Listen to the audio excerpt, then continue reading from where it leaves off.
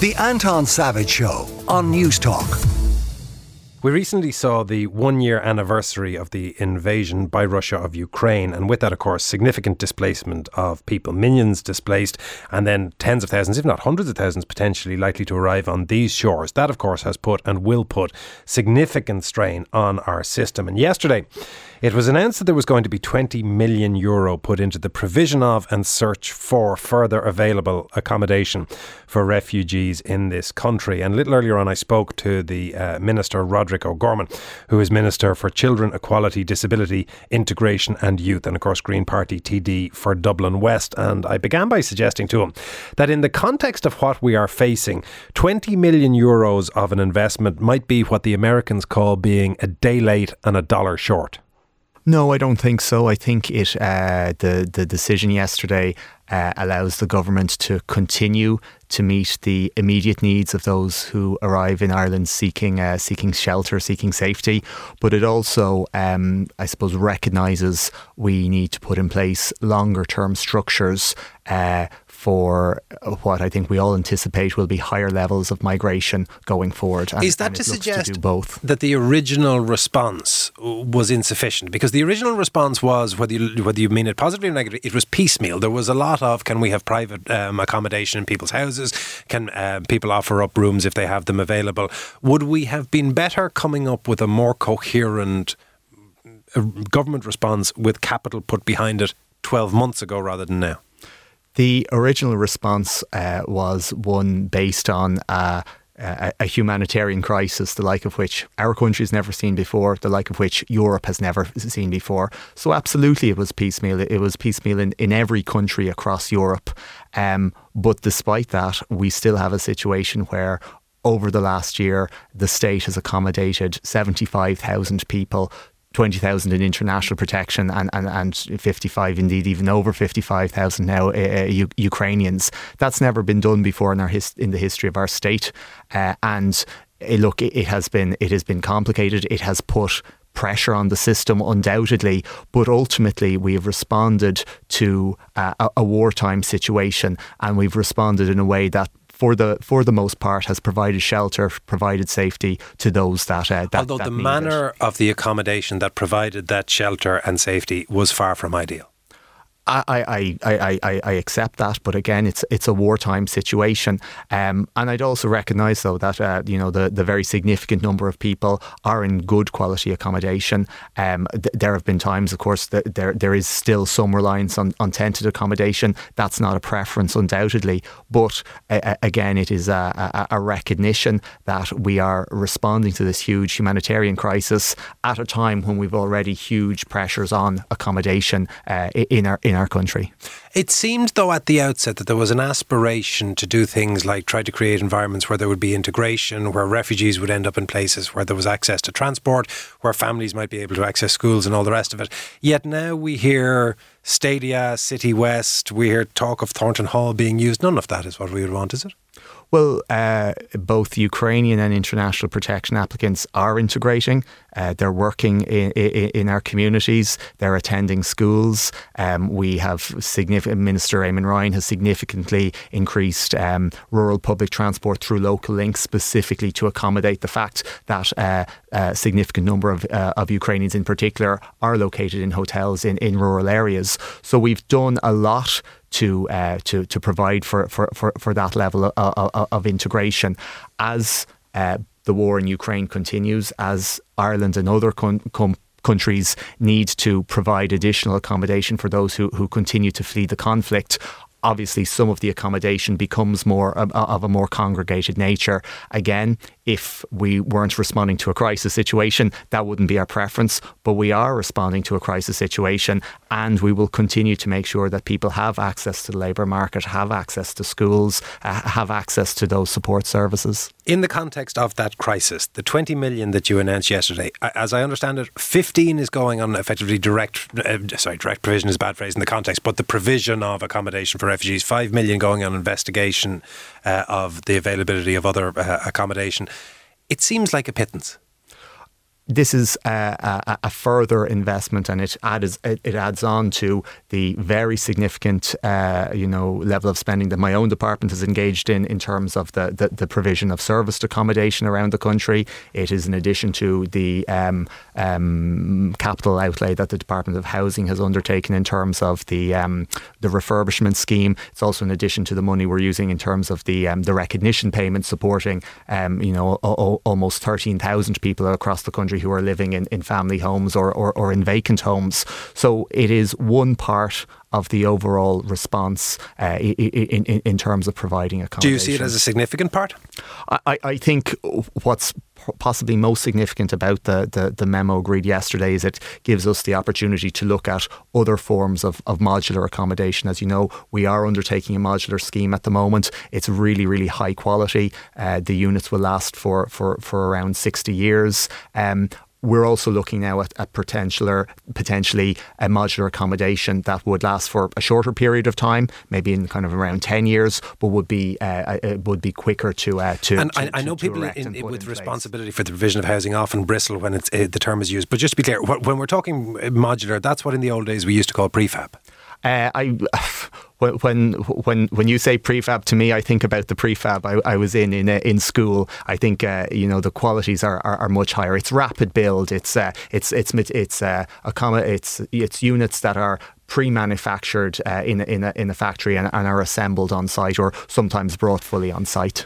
Now, the issue with that, of course, is what site? Because we've seen issues around the provision of modular accommodation and communities protesting the arrival, and that will bring us ultimately to discussing the far right and your views on that. But before we get to the extremes, what's your expectation in relation to community resistance or openness to the kind of modular accommodation that you're discussing?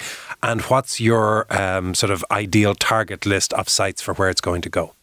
Well, I think we will continue to engage where we locate sites to undertake any form of modular accommodation, both the modular that's been built now and any in the future. We engage with local communities, we engage with councils, we engage with elected representatives to give a good understanding in terms of what we're proposing for a particular site. As you know, we have planning exemptions in terms of accommodation we build in response to the war in Ukraine, and I know sometimes that can be frustrating in terms of people feeling that the traditional processes that they'd understand aren't there. So that's why we do engage in this. But do you have a target list now? Do you know, okay, there's the next 15 sites we're likely to go for? There are modular accommodation is being built on 5 sites right now, and there's another 10 sites that have been identified in which my department would be engaging with local authorities in terms of. And do those 10 communities, have they at this point been made aware that they are on that list? The local authorities would be made aware, and I would say in almost all cases, elected representatives would have been made aware, and there would be discussions. And in a number of those areas, we've held information days, so members of local communities can engage, can ask questions, can see mock-ups of the design of what the finished modular units and what the finished development will look like. Talk to me then about how that process is working and failing in the face of the far right, because we've seen the kind of protests that happened in East Wall. We've seen those kind of protests repeated around the country, and there's two narratives that emerge. One is that it is the far right fomenting discontent in local communities and using them as a stalking horse for their ideology. And the other is an argument that says that the government has insufficiently explained who is arriving into the community and why and for how long. We've had to move quickly in terms of opening new accommodation around the country, and I've always recognised that sometimes that has meant we haven't been able to do that part, the level of consultation, the level of public engagement, the level of public information that would be optimal. But we are dealing with a situation where, as you know, we're not actually able to accommodate everybody right now. So we have a legal obligation to ensure that we can accommodate people. But you would accept that you haven't done enough in terms of communicating with the communities? I've recognised there in certain locations the speed with which we've had to act has meant we haven't been able to provide information with a sufficient run-in. I absolutely recognise that, and I've recognised that when I've met with individual communities. But I think it's also important to say, and it links to your initial point, there are groups out there, there are bad faith actors out there who are using this issue and I would argue using kind of the cloak of concern about lack of communication to push an explicitly right-wing and in some areas an explicitly racist agenda. If they're able to move so quickly, why can't you emulate them or beat them? In what way? Well, you said that in a number of areas that you were under such force of speed that you were unable to get ahead of the issue and unable to properly communicate with local communities. It is in those very areas where the far right has managed to do that. The far right has managed to communicate with local communities. The far right has managed to mobilise people to protest in those communities. How can they get that done when you, who have the advantage of predicting the lead time, because it's you who is doing it, can't? You can put out a lie on Twitter in about 10 seconds, you know?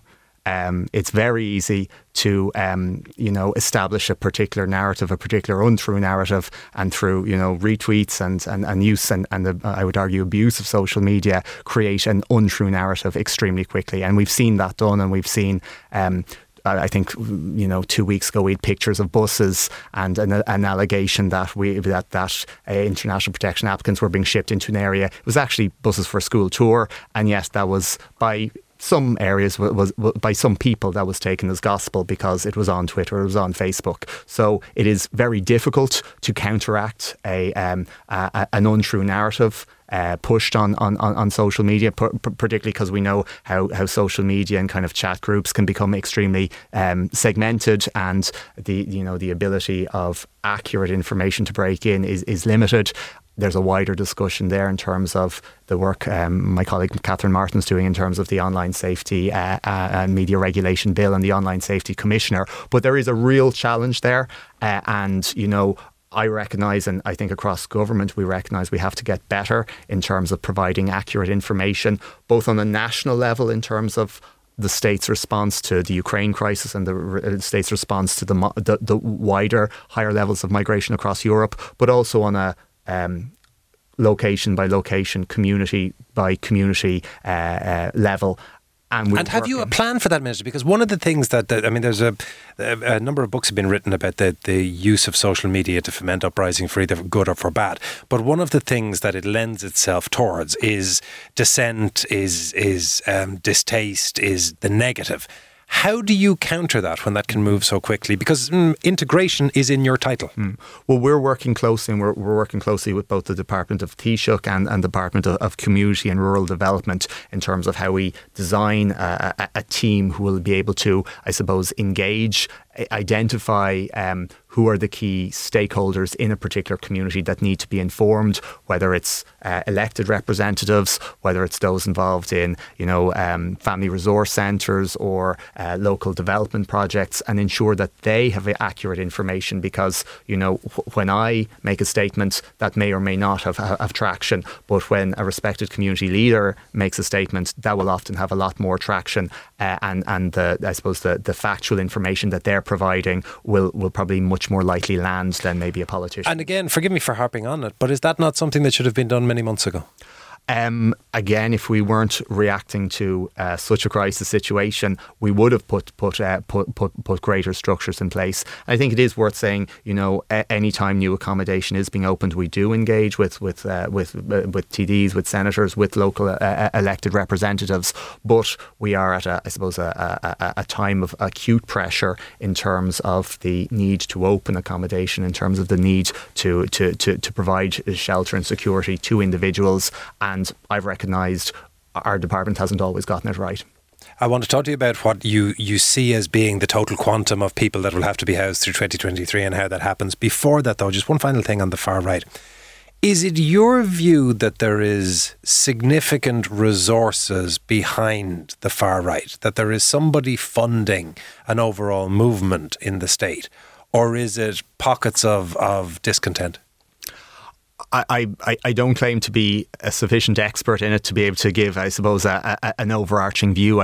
There are groups like the Far Right Observatory who have observed, who have kind of noted attacks on issue-based attacks, personality-based attacks, and have certainly seen a level of coordination of those particular attacks. I do think when you look at Twitter and you look at sites that are pumping out or retreating very far right or very racist tropes, they're not usually people. They're, Era Gabra 367 or something like that. So it looks like many of them are bots. And you have to ask where the actual origin of many of those. I don't think there is a huge far right movement in our country. I think they've been able to use social media to amplify their voices far more than their kind of physical presence. And I suppose it's also worth remembering, and we spend our time kind of talking about the far right groups in various communities. There's also a huge number of people who are actively working to welcome Ukrainians, to welcome international protection applicants. These, East Wall for All, these welcome groups. They're doing amazing work. They're doing it quietly. They're doing it on a community by community basis. And I think, that's a much stronger reflection, both in terms of what Ireland's about, but also numerically about what's happening across our country. Numerically, 75,000 you said in 2022, of which 55,000 were refugees coming from Ukraine. Total expected number by the end of 2023. And how long before you think we get out of a phase where some new arrivals to this country are being told, in essence, you're welcome, go find a path to sleep on? It's really difficult to estimate, I suppose, the overall arrivals for this year. We have seen, coming up to Christmas, we saw a very significant increase in the number of Ukrainian displaced persons arriving here. Their numbers have significantly decreased since the new year. There's weeks we have kind of surges, and then weeks we have real troughs. So we are seeing a definite decrease in the number of Ukrainians arriving. It's in and around maybe 90 per day now. We'd done projections earlier in the year based around maybe 180 arriving per day, and that brought us, by the end of the year. So if we projected 180 per day, we'd be looking at around 130,000 by the end of this year. We are not meeting, those numbers aren't being seen at the moment. And if we get anywhere near those numbers, can we cope? It'll put a real challenge on the system, absolutely. Particularly, I assume, with some hotels not renewing, if that happens. But we're not. But it was just important to say we're not seeing those numbers at the moment. We're seeing significantly less than those numbers at the moment. In terms of hotels renewing, again on the Ukrainian side, by and large, hotels are renewing. Up to this point, we found hotels are renewing. I think it's likely that we will lose some as we go into the tourist season. We are going to lose some on the international protection side. We're going to lose some in the next number of months, and that again adds to the real pressure there in terms of providing accommodation. And to what extent, in dealing with all of this, Minister, are you and Taoiseach and the rest of the Cabinet, are your hands tied in expectation of Darragh O'Brien solving the wider problem? Well, we've always said that our response to the accommodation needs of those arriving here has to be understood in the wider housing crisis. And we've always made sure that the accommodation responses for international protection applicants and for Ukrainians aren't in any way interfering with the delivery of housing for all. So we took decisions in terms of the Ukrainian international protection applicants. They don't have access to HAP. They don't have access to the social housing list. And look, there's been criticisms of those decisions, but I think it is important recognising that there are many people in Ireland who have been waiting for housing for a long time, that they don't feel that their needs are being put in conflict with the needs of people arriving. And that's why we've primarily relied on serviced accommodation. We've primarily relied on hotels and guest houses. That creates its own problems, but I do think it was the right decision in terms of, ensuring we can continue to deliver housing for all, which is the central priority of this government. Minister, I appreciate your time this morning. Before I let you go, the worldwide tour of the Cabinet for Patrick's Day commences and is being planned as we speak. Obviously, Green Party members are going to be part of that tour. Was there any qualms at parliamentary party level about taking transatlantic flights and incurring the carbon cost of those trips?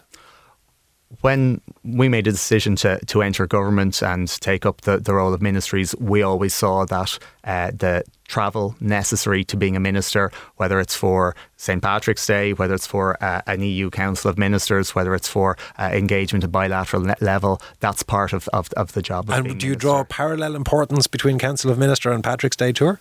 I saw last year the level of access that I saw both the level of access that I had as a minister to, senior politicians in the United States, where I was in New York and Philadelphia last year. I also saw the huge importance for the very big Irish diaspora in both of those cities in terms of an Irish government minister coming, meeting people. I personally would have been a bit cynical about the St. Patrick's Day visits in the past, but I really saw it meant a lot to people that someone from Ireland was coming over, celebrating the day with them. So I suppose that certainly gave me an alternative sense. And where are you headed this year? I'm going to India this year, so I'll be in Mumbai and New Delhi. So looking at engaging with some of the higher education institutes over there in terms of there'd be a significant number of Indian students undertaking postgraduate education here in Ireland, hoping to meet with some women's groups, some LGBT plus groups while I'm over there as well.